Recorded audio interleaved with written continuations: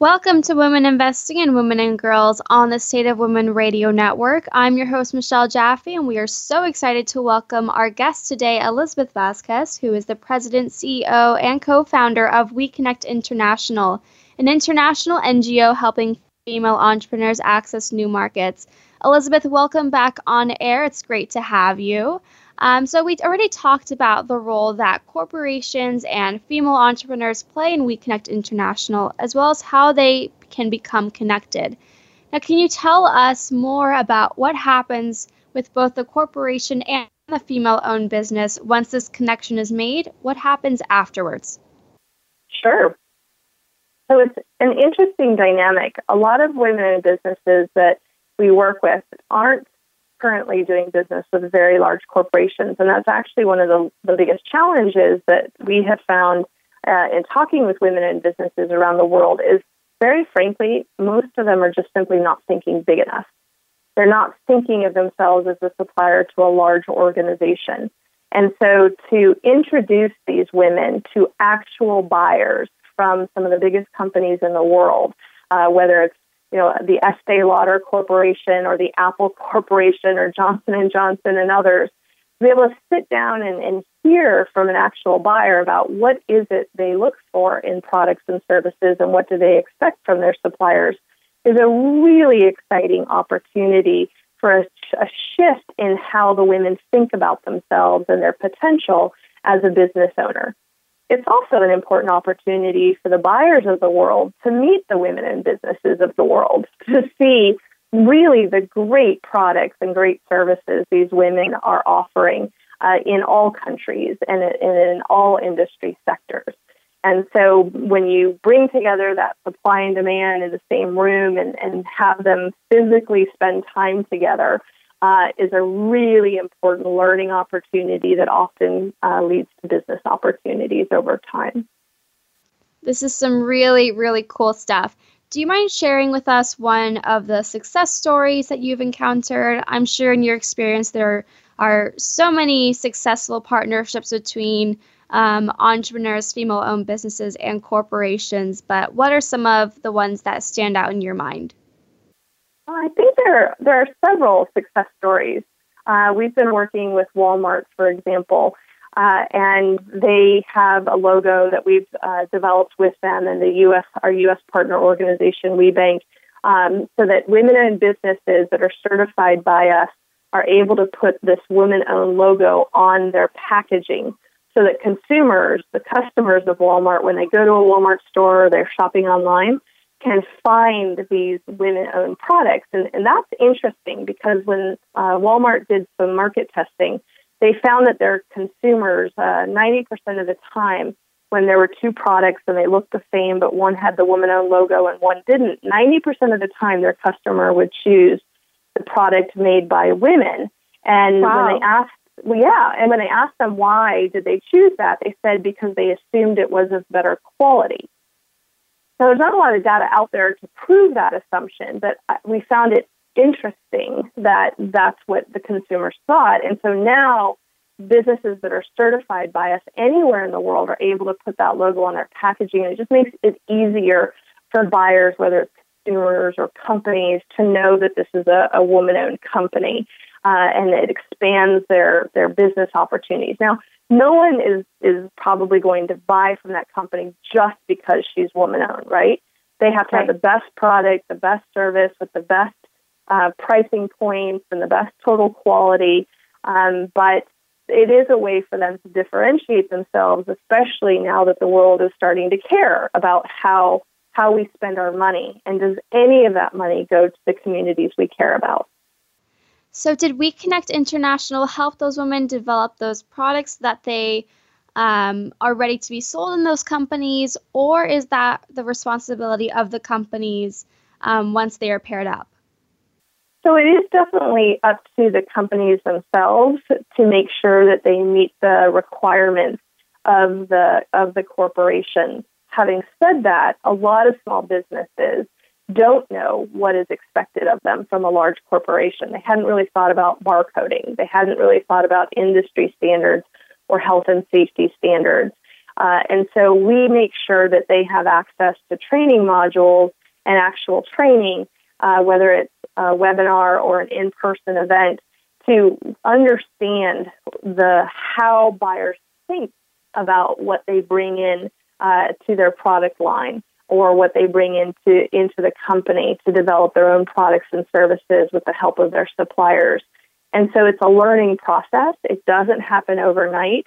There are some companies that, knock on the door of one of our corporate members and within a few months have a contract, but that's not normal. It's exciting when it happens, but it does take time to get into larger value chains.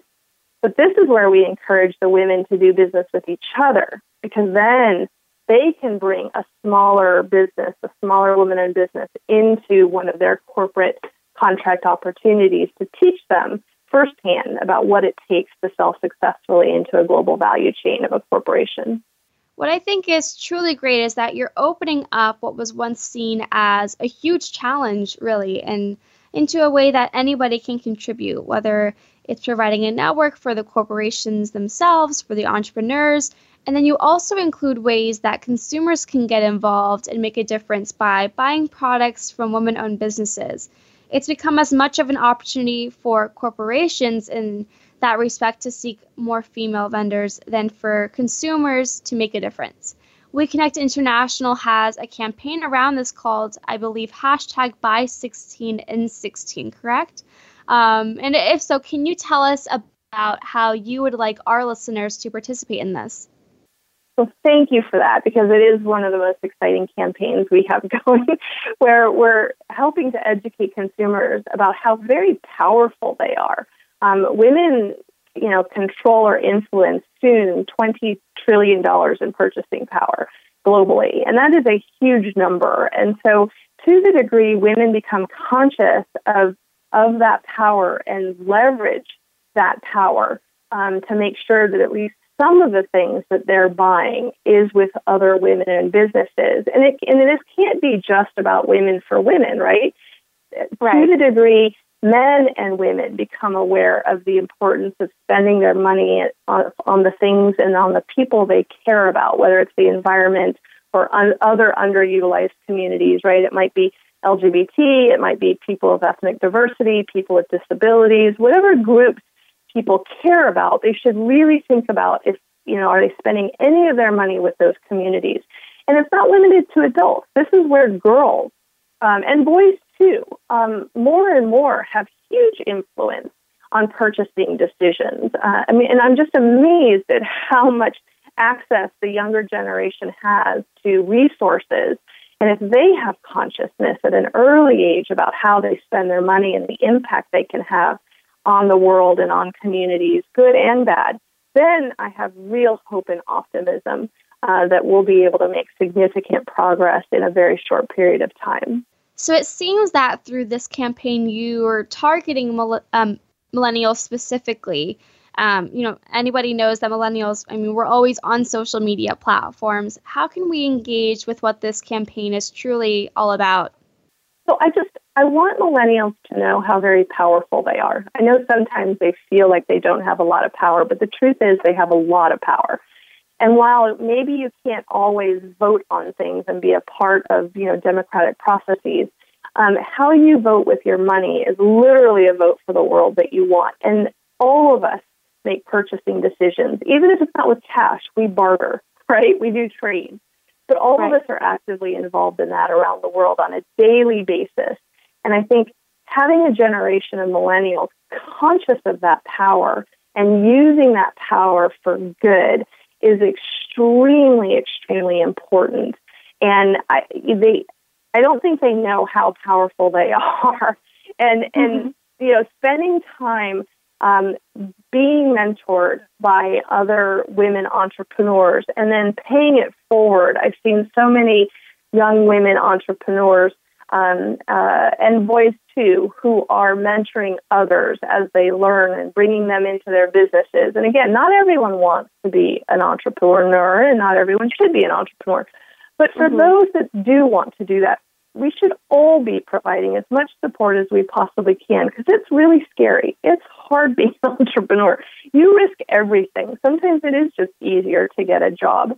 And so for those people that want to create solutions and to create jobs for other people who need those jobs and who deserve those jobs, we should all be very active and engaged in supporting those businesses. Maybe it's an aunt, maybe it's a sister or a mom or a brother, but we need more inclusive business models that are sustainable and that help people in the planet. Elizabeth, you've had so much incredible experience with not only growing your own nonprofit, but helping so many other women grow their companies. What advice do you have for entrepreneurs? And more specifically, if you can give some advice for entrepreneurs that are looking to go global. It can be very overwhelming, and yet it's no longer a huge barrier. The fact that you can go on and be a part of Alibaba or eBay or any number of online platforms to sell things, whether it's, products or various services.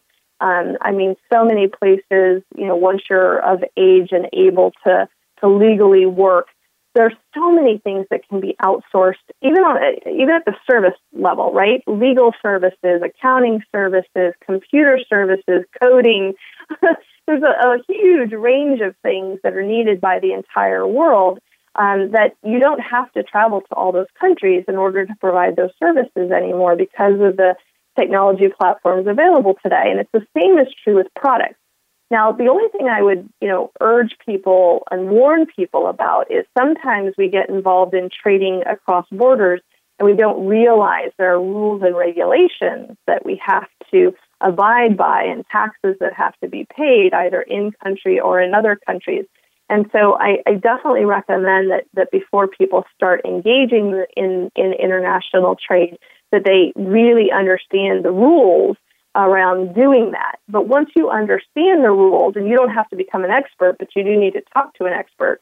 Once you understand that, then I encourage people to not just think about what can they do in their little neighborhood. And I used to give the example that WeConnect doesn't work with women selling tortillas on the street corner. But as it turns out, at one of our events, there was a woman who makes tortillas, and there was another business that made gluten-free products, and they met each other, and then they started creating gluten-free tortillas, and now they're selling them throughout the region of Central America, and not just in their little hometown.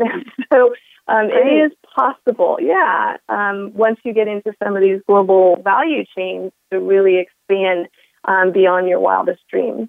So what I noticed is that along with being so passionate about helping others succeed, you are being charged with mission delivery and impact with WeConnect International. But in addition to that, you also sit on a number of boards that work to empower women. Can you tell us about your experience in those and why it's so important to join different groups focused on empowering women? Absolutely. I think it's really easy because this work, it is hard and it is very demanding, and it's very easy to just stay focused on a job or on a business or on your nonprofit and not sort of look around and see what else you can do to get help and to be helpful. But I was very fortunate to be invited onto the UN Secretary General's high-level panel on women's economic empowerment that the Secretary General himself sits on, as well as the head of the World Bank and the head of the IMF, Christine Lagarde, the president of Costa Rica, the president of IKEA, and just all these amazing world leaders. There are 20 of us, and we are tasked this year and next year with identifying, maybe 7 key challenges to women's economic empowerment, and then taking ownership or at least a leadership role in saying, what can we do to move the needle? What can we do as organizations individually, but more importantly, together, to make a difference and to have impact? So that has been really inspirational, and you can see that there's great potential all over the world for many different types of initiatives for impact and for scale, and that we don't have to wait another 200 years before we have equal opportunity for boys and girls and men and women. That these are things that if we get organized and if we are clear about the key strategies for getting to this vision, that we can do this in our lifetime. It's just a matter of will and of agreeing that no one organization can do it alone, but if we all work together, that we can actually change the world quite literally.